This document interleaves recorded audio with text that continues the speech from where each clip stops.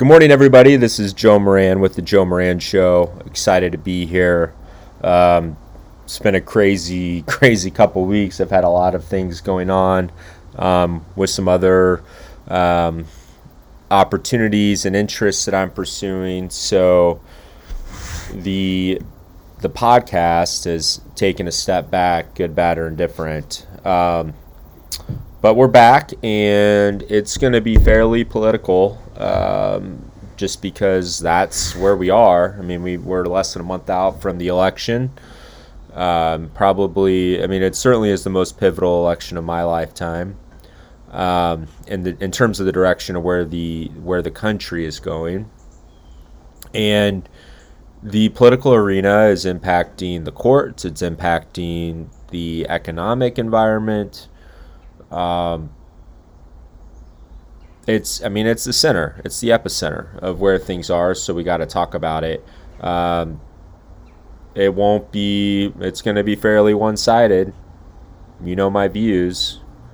I try to bring an intellectual kind of mindset to these discussions, but and it'll have that. Believe me, today's going to have that. But we're not going to both sides Trump.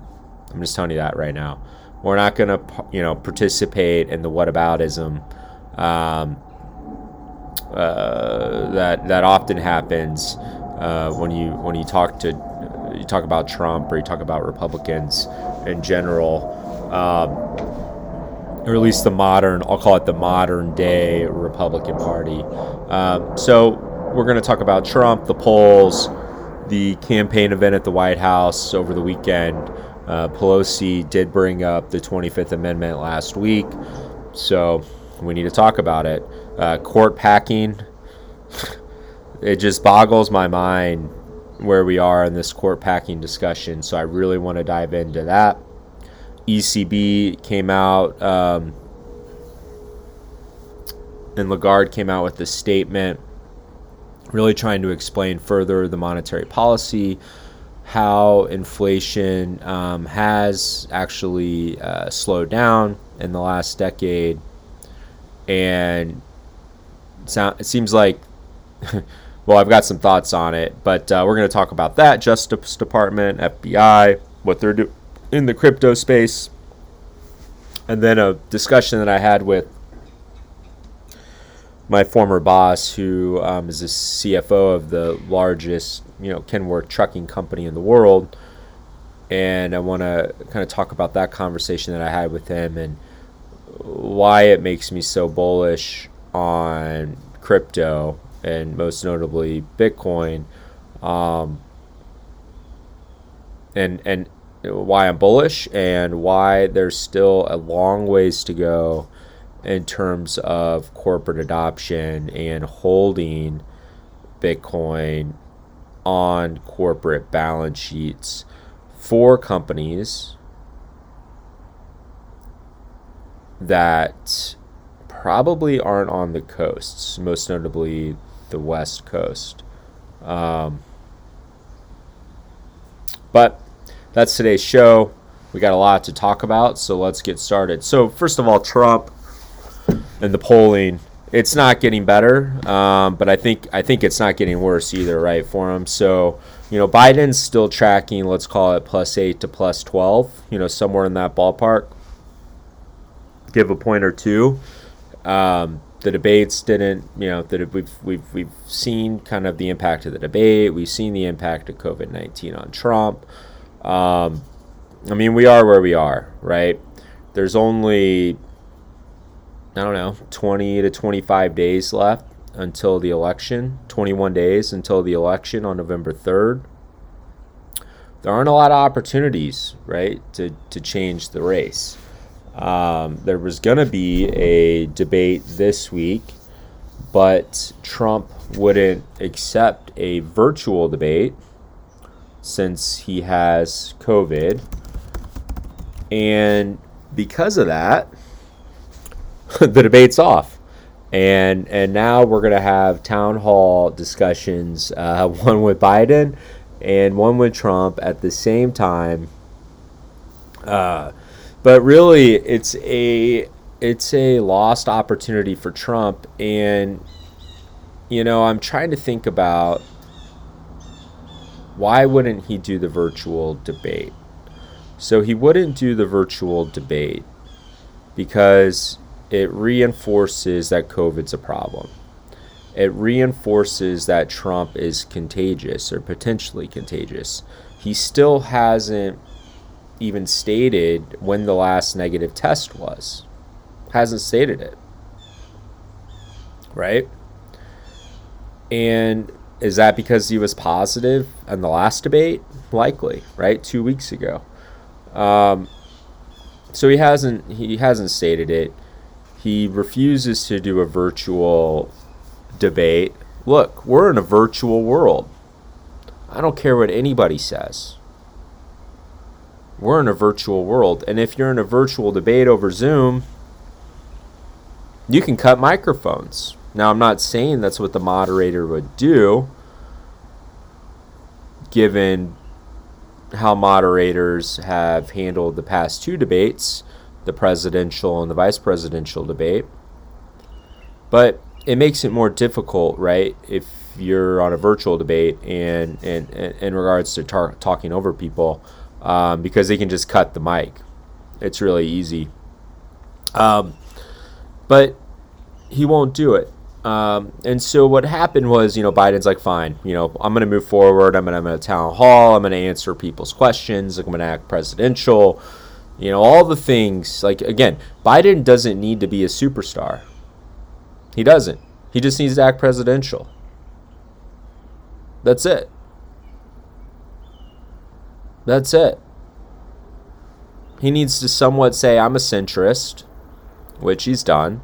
I'm not going to cater to the extremes of my party, which he's done. And he needs to act presidential, and he'll likely win, right? He'll likely win.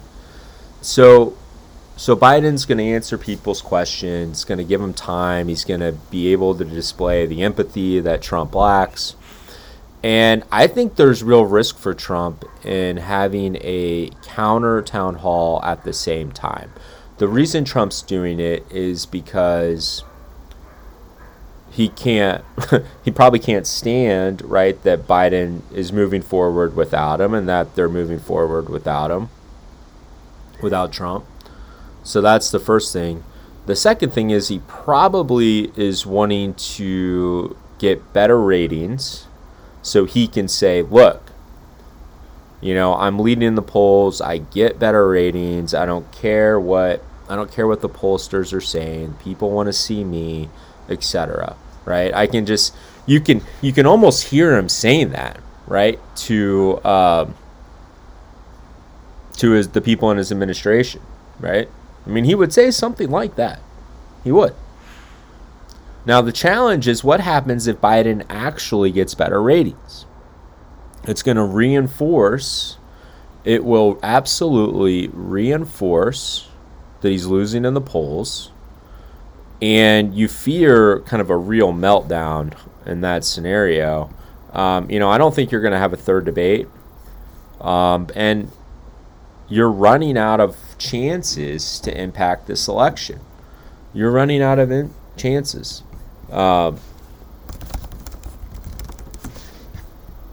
Let's look at these polls. Biden, plus 10 in a generic, plus 12, plus 13, plus 12. Montana, Trump's winning by 6. Okay. Pennsylvania, Biden's up 5. Not bad. Let's go to yesterday's polling. Nevada, Biden up 6. Michigan up 6. He's even in Iowa. Wisconsin, Biden's up 7. Pennsylvania up 5. Michigan plus 7. Trump and the Baldwin Wallace University, so it's a Great Lakes poll. Trump's up 2 in Ohio.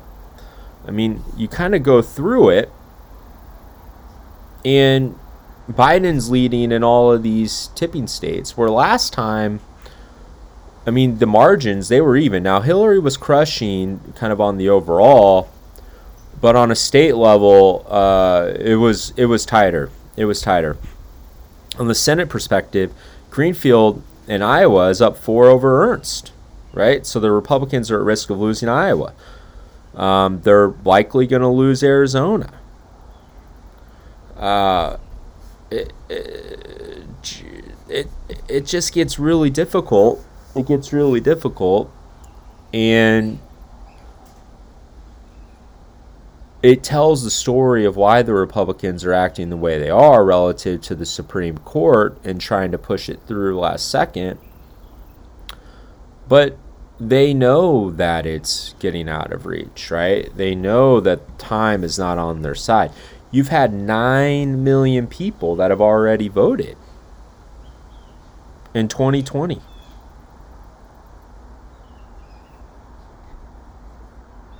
Nine million people.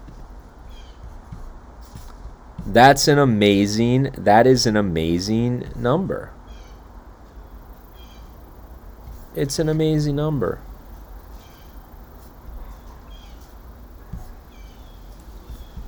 You know, when I was looking at this a couple weeks ago, there wasn't even 100,000 people that voted at this point in time in 2016.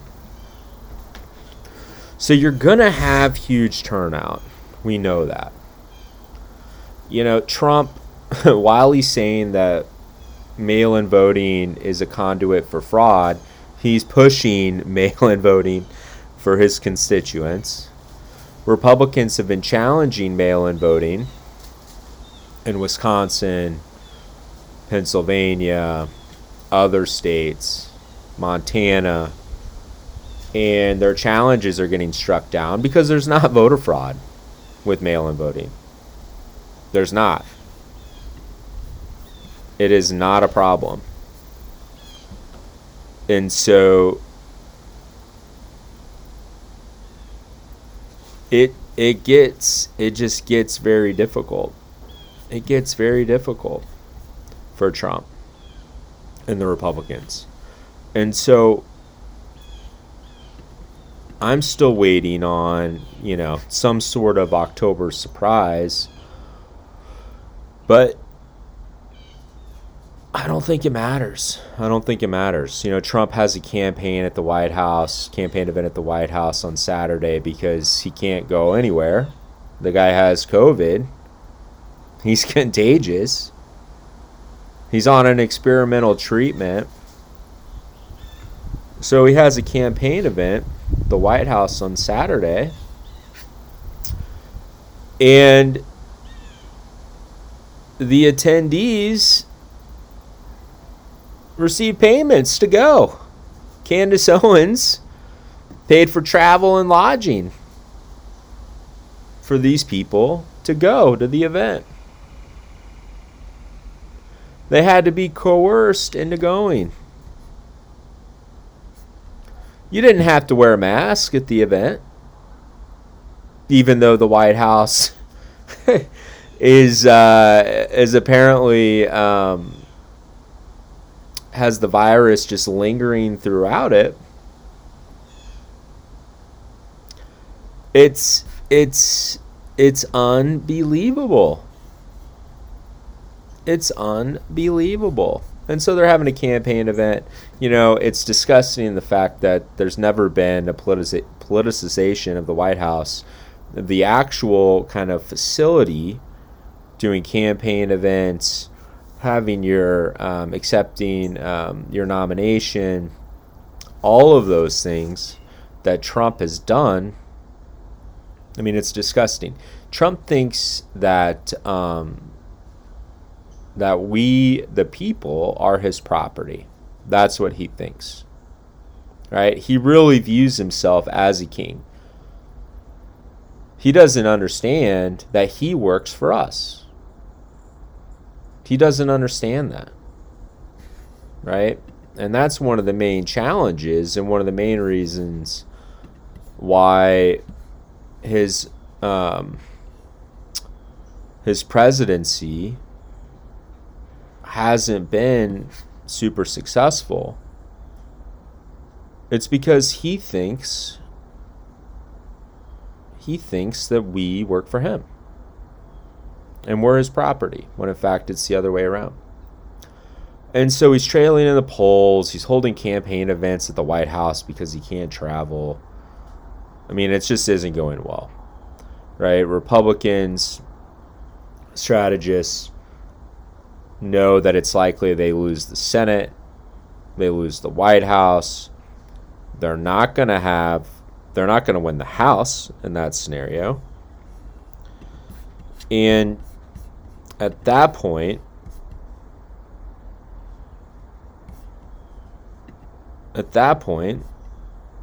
they're just kind of along for the ride, right? And I think they're trying to make this court packing issue a central theme for the next 2 years as the minority. Okay? That's what I think they're doing. So what's interesting, and what Trump has done really since day one, and the Republicans are now, kind of taking or following the lead, is Trump has been excellent at projection. It's his bread and butter, right? He'll say, oh, you're doing this or you're doing X. Joe Biden's cheating, Hunter Biden's taking bribes, whatever. When the reality is that Trump's cheating, or Trump's kids are taking bribes, or, whatever an opponent of Trump's is doing, or Trump says is doing, the reality is Trump's been doing it, right? So he projects whatever he's doing onto somebody else and says it as a negative. Well, the Republicans have been packing the court since Obama was in office, okay? Mitch McConnell wouldn't let any judges, he was blocking the confirmation of federal judges in the last 2 to 3 years of Obama's presidency, okay? He wouldn't let them go through, blocked them. It wasn't because Obama wasn't trying to push through judges. It's his right as the president. I mean, let's I'm going to give you a blurb here. It says, okay, Fox host Sean Hannity told the Kentucky senator that he was shocked that the Obama administration left so many vacancies and didn't try to fill these positions. So this is a conservative talk show host talking to the Senate Majority Leader out of Kentucky about why there were so many vacancies for federal judges when Obama left. Okay, so he's like, I can't. So the talk show host is saying, I can't believe he left these many vacancies. What is he, crazy? Okay, and then here's McConnell. He says, I'll tell you why. I was in charge of what we did the last 2 years of the Obama administration. And then the talk show host says, I will give you full credit for that. And by the way, take a bow. So when Trump took office, he had more than 100 vacancies of lifetime appointments. 100 vacancies that were blocked. And so when Trump came in, they started putting all these conservative judges in the court system, people without experience, people that don't understand the law, some of them, not all of them, but some of them. And they packed the court. That's not a disputable fact. It's not a disputable fact. And now the Republicans are rushing in an unprecedented manner to push through another Supreme Court justice, even though they're not sticking to the same set of rules that they implemented and put into effect in Obama's last year.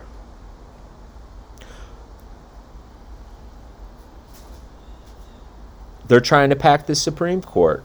And so they flip the script, right? They flip the script and they say, oh no, what's going to happen after the Democrats take power is they're going to pack the court. And it forces the Democrats to go on defense. It boggles my mind.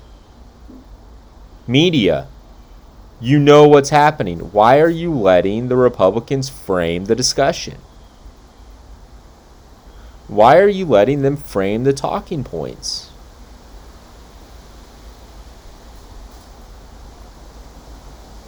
This is how Trump got elected.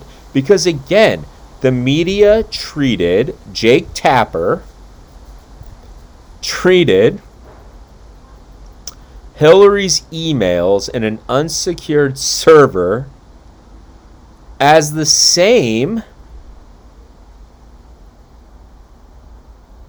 as Trump's meanderings with the Russians, the Saudi Arabians, numerous bankruptcies, paying off porn stars with campaign money. They tried to create equivalences when they weren't equal. They tried to say, what about this? What about this? What about this? And the media fucking takes it because the media feels like they're compelled, even if there's an order of magnitude difference. We talked about this. There is a power law difference. It is real. Order of magnitude matters. Okay? The media, the Jake Tappers of the world, feel compelled, oh, well, if there's all this dirt, if there's 100 things about Trump, right? We got 100 things that we could talk about. Well, if there's 1 or 5 on the Democrat side, maybe there's 10. We have to treat the 10 the same as the 100 because we need to show that we're not biased, right? And we got to cater to the viewers. Again, they're worried about clicks. Instead of being right,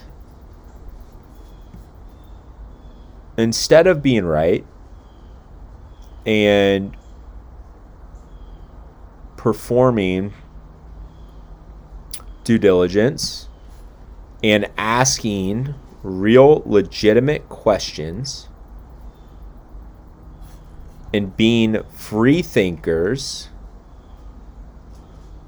the media lets the fucking Republican Party lead them through this dog and pony show because they're afraid. And it's embarrassing. Like, I can't believe we're talking about court packing and it's all of a sudden become a Democrat policy. It's not a policy. It's not an issue. It's not a campaign issue. Biden isn't running on the Supreme Court. He's not running on judges.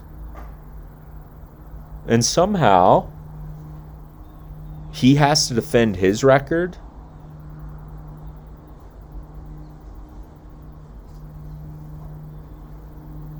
When you got Lindsey Graham, who refuses to take a COVID test because if he is actually positive, then they can't go through with the Senate Judiciary Committee's recommendation to push through ACB.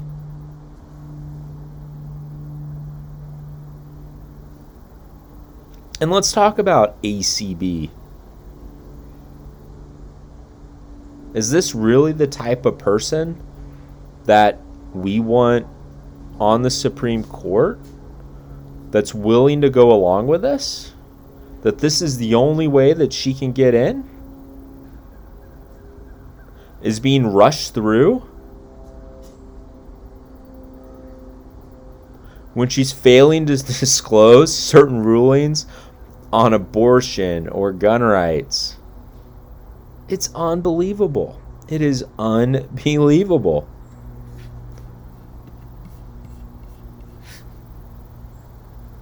The Democrats need to absolutely pound the table over the next 3 weeks.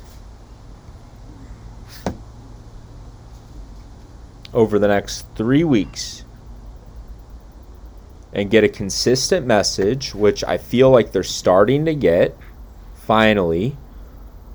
Biden over the weekend said, look, this isn't, we're gonna see what happens, right? I'm not going to give an answer until after the election because I'm not court packing. The Republicans are.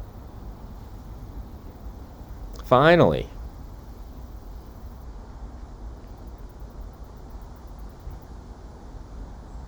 Senator Durbin from Illinois. The American people have watched the Republicans packing the court for the last 3.5 years, and they bragged about it. We were dealing with people in the court packing into the court with little or no qualifications for a long time.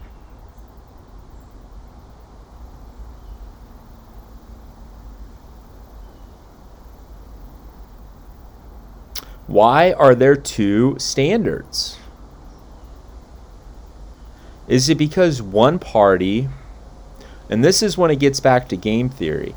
Look, if you're a bad actor, right? So you've got rational actors and irrational actors. If you're a bad actor, you're incentivized because you'll get away with it, right? Especially if the other people in the game don't call you out and don't hold you accountable. When is the media going to hold the Republicans accountable?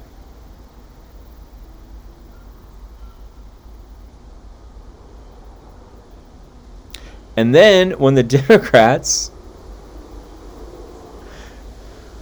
even think about doing something similar, the Republicans call them out and the media is just hammering them, the Democrats. It is mind-boggling. I don't understand it. Where is the integrity?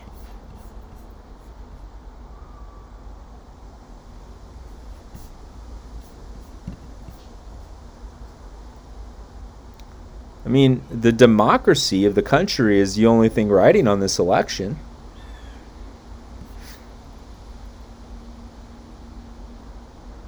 Are people actually aware of that? Is the media aware of that?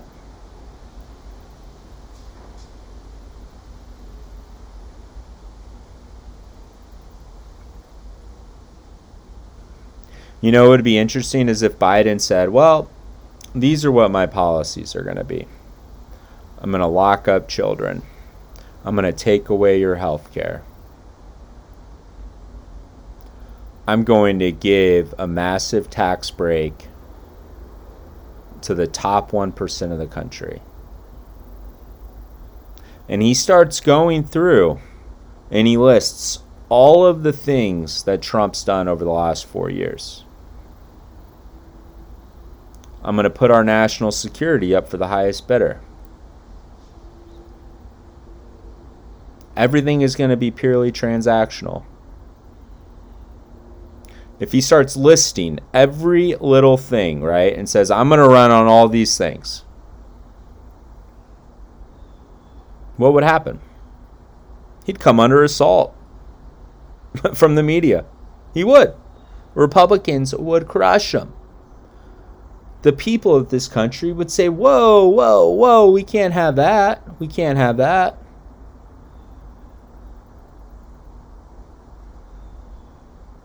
Right? But that's what the Republicans have done over the last 4 years.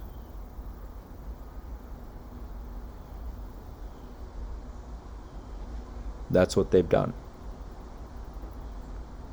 And so court packing, I'm just telling you right now, court packing is going to be a central theme over the next 2 years. Because the Republicans can't talk about the economy, can't talk about health care. What can they run on? They can't run on anything. So they're setting the stage right now, for what the main point of topic is going to be over the next 2 years from their perspective, in hopes that they can then turn the election for the Senate and the House back to them in 2022. That's what's happening right now. So it's happening right now.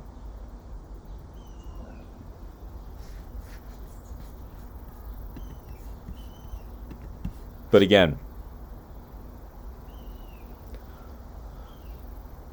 people are already voting. There's probably going to be something that drops over the next 21 days, right? To try to tighten the race. I think it's unlikely that it does tighten. The Republicans are going to continue to push through this Supreme Court nomination. If they were so confident that what they were doing was on the up and up, and that ACB, whatever the fuck her name is, was such a high quality candidate, then why does it have to be rushed through? Why does it have to be rushed through? If the Republicans cared about people's safety and health and COVID, then why won't Lindsey Graham take the COVID test? Why does Trump hold campaign rallies at a super spreader location? Because they don't care. It's about power. It's always been about power. And I think the people are starting to realize it. And again, both parties want power. Both parties want to stay elected. They're incentivized to do so. Right? They're more incentivized to stay in power and to keep their power than actually put the country on the right path in an ever-changing world.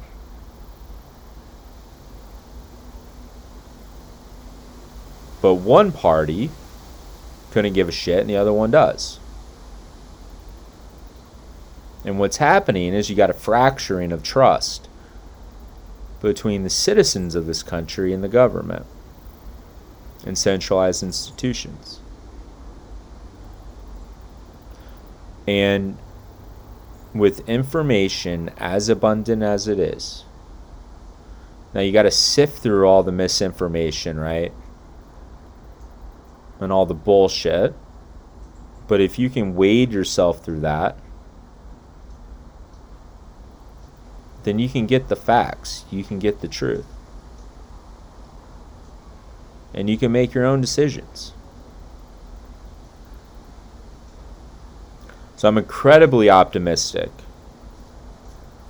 about the world in the future. Now, there's going to be a lot of pain, and I think it's going to be crazy over the next few years. But I'm incredibly optimistic because I think people are starting to tap into their potential, and they're realizing that they don't need centralized institutions to be successful. Should we have cheap healthcare? Fuck yeah, absolutely. I pay a shitload in taxes, right? But it's up to me to be healthy to not need the healthcare, right? There's a difference. There's a difference. Now, Pelosi, she's starting to push the 25th Amendment because Trump's on this steroid and he can't think clearly. I think it's fair to bring it up. Absolutely. Does he have the cognitive ability right now to display sound judgment in time of a crisis? It's fair to ask that question.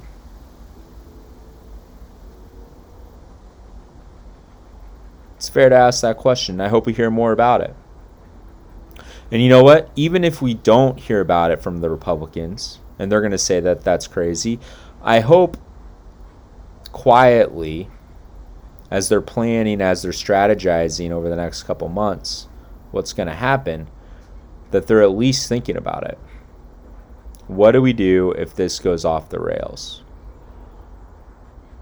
I mean, we already know that they're afraid of a transfer of power, but what happens if the power needs to be transferred from Trump to Pence? Are they willing to do it? Probably not, because Trump's got Kushner and Ivanka around him, and they're all afraid of him. But we need to have the conversation. Because if he's on medication that doesn't allow him to think clearly, then he puts everybody at risk. Everybody at risk. So I'm hopeful that this conversation continues. That it continues. I'm hopeful. I'm hopeful. The ECB is trying to clarify some of its points on their monetary policy and the overall monetary policy strategy. The last time that they had a review was, I believe, in the early 2000s. And I'm not going to bore you by reading this article. I would just look up monetary policy strategy review, some preliminary considerations. It was a speech by Lagarde, president of the ECB.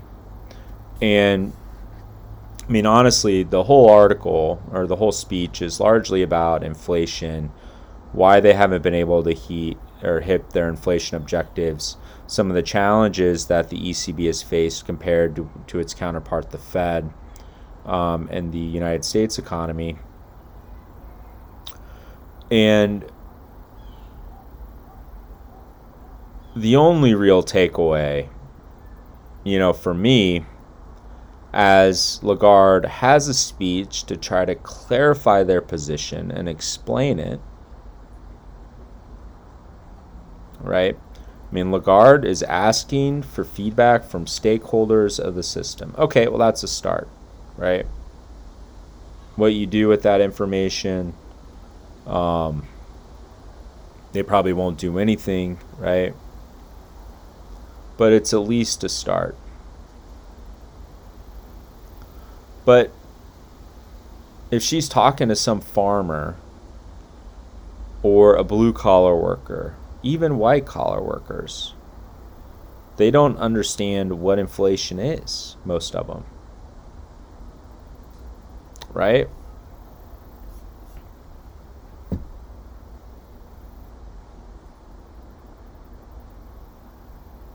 So I'm going to read just one section here, and then we'll talk about it. It says, the arguments in favor of central banks aiming for positive inflation rates with a sufficient buffer away from zero were articulated during our strategy review in 2003.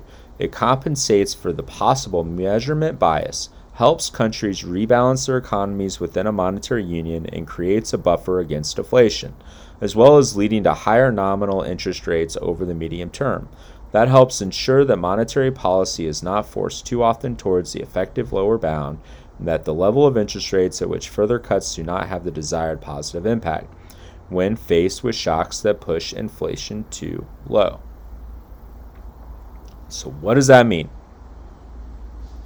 It's basically saying we need to have inflation because it gives us the ability and the latitude to change interest rates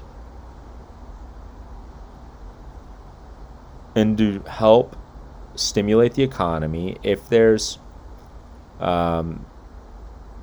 deflation is approaching. That's basically what it says.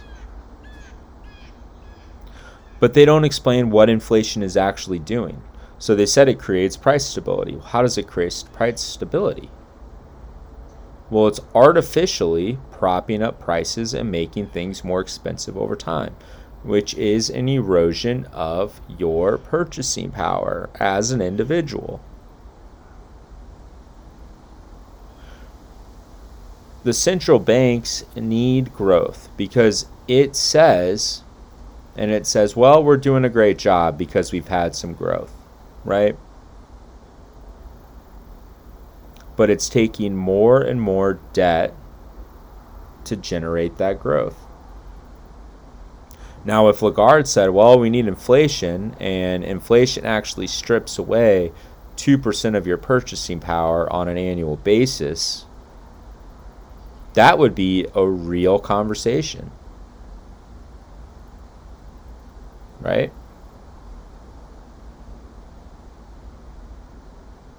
That would be helpful, because I don't think people understand it that way.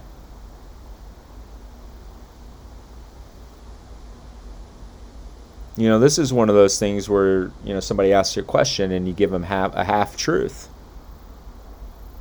Be honest. Give them the full truth. And we're starting to see these things that are coming out, right? So we got this, a clarification of our monetary policy. There's some current concerns from the ECB and the Fed about digital currencies. and the impact of people using alternative currencies and opting out of the system, and the impact that that could actually have on the monetary policies of the central banks. So the central banks, they're paying attention to what's happening in the crypto space, right?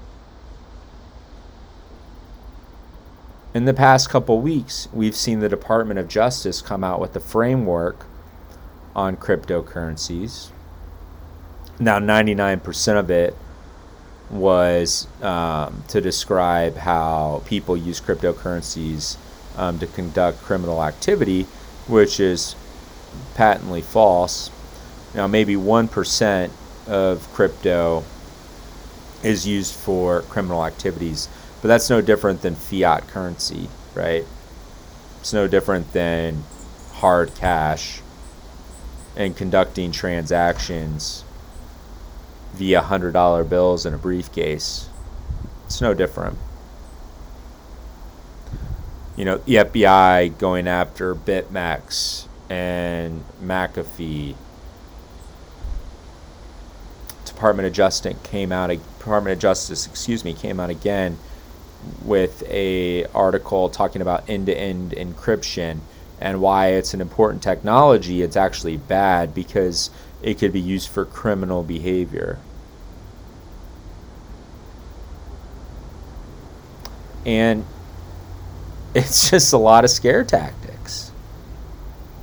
They're trying to create fear and scare people out of using these technologies and these tools to live their daily lives without government interference. Why should somebody have to tell a bank what they're using their money for? That doesn't make any sense.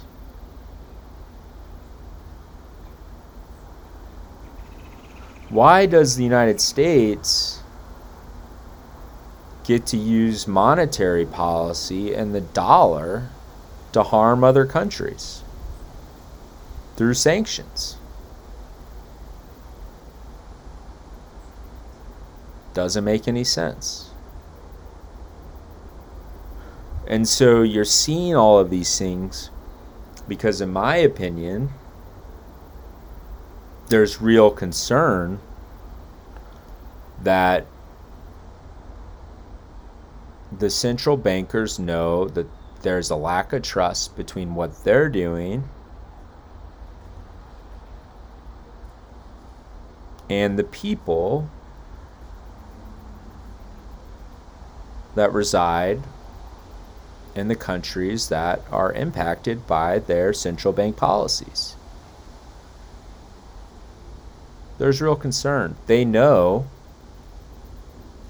that there's a narrative out there from macroeconomists that aren't on CNBC or Bloomberg, but there's a narrative amongst portion of the population and macroeconomists that the central bankers are slowly killing the system. And they are. And so you're starting to see these things pop up because they know that crypto and Bitcoin is going to become a more attractive space for people while the central banks print trillions of dollars and artificially keep the economies propped up because they haven't let them reach their natural resting place without intervention. So I think we're going to see more of it. I expect more of it. I expect more articles. I expect more speeches. I expect the Department of Justice to arrest somebody else and the FBI to go take down some other crypto exchange, right? Because they're trying to get their arms wrapped around this thing before they can't, control it at all. I think it's already beyond their ability to control, and there was always going to be regulation, but we're past the point of no return. We're past the point of no return, but that doesn't mean they're not going to try, right? that they're not going to use words, they're not going to use speeches, they're not going to do articles and scare tactics. If Biden gets in and Kamala Harris gets in, she's familiar with the tech scene. She's familiar with Silicon Valley. She's probably more familiar with Bitcoin and crypto than most other politicians. And so if Biden wins, this rhetoric that's coming from the Department of Justice and Bill Barr, that's largely going to go away. I think.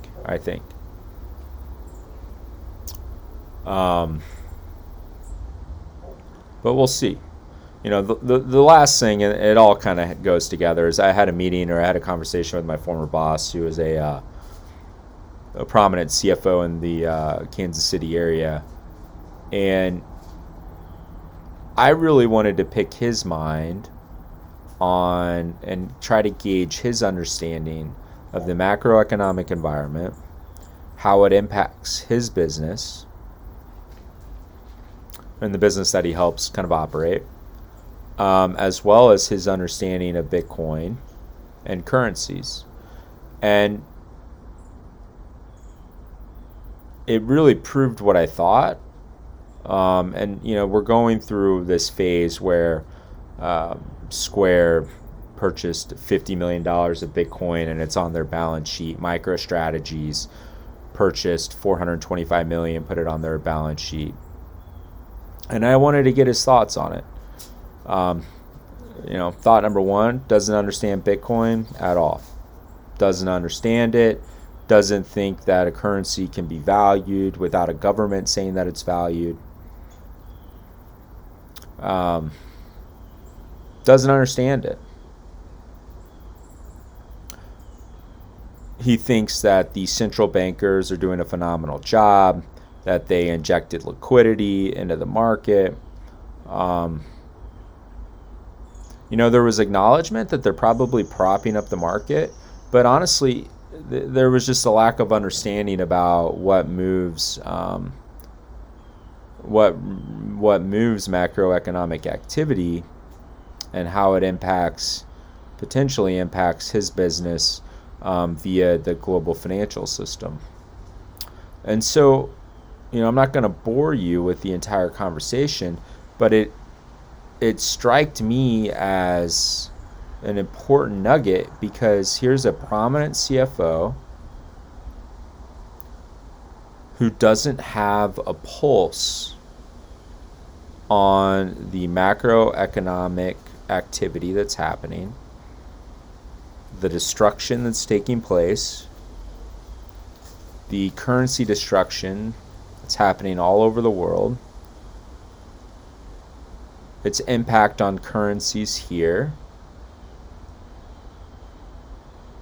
and isn't interested and doesn't understand how technology is impacting prices in a deflationary way, and how fintech and technology could be the future of our currencies going forward.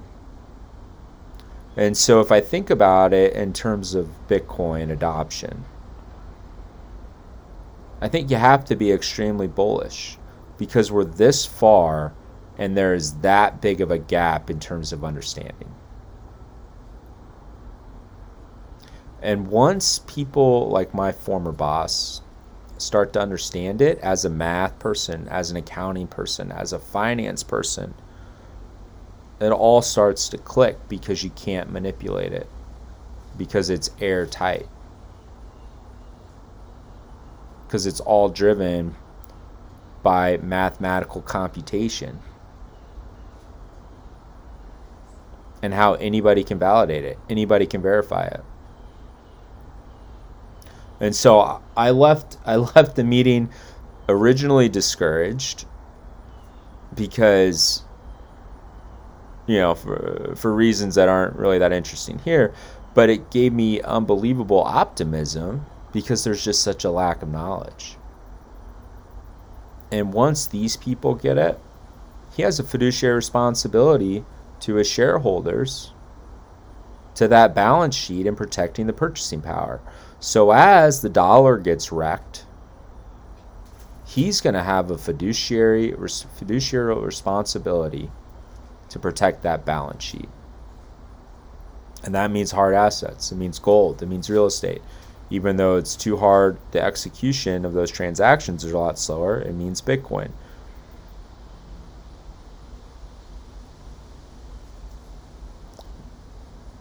The crypto space is so early.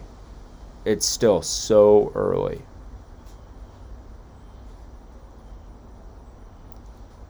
And people live their daily lives. They don't think about the future. They don't think about how the world is changing and how it impacts them. I think that actually started to change given COVID and, kind of the geopolitical response and the international response. But largely, people just live their lives and they don't understand how it's all connected. And that meeting, albeit frustrating, because for one, on one level, he doesn't understand it, doesn't understand why it's important, doesn't understand how it's going to impact his business. That just means there's tremendous opportunity when he and his peers and their counterparts all around the world, when they do get it.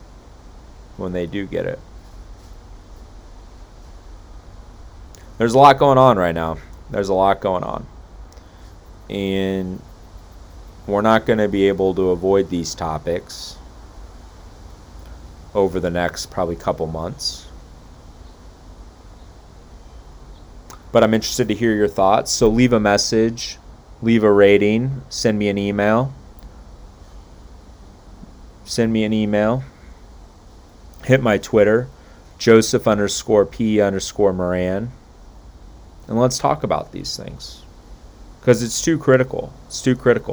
We do not need low information voters. We don't need them. So get informed. And until tomorrow, let's keep our ears to the grindstone.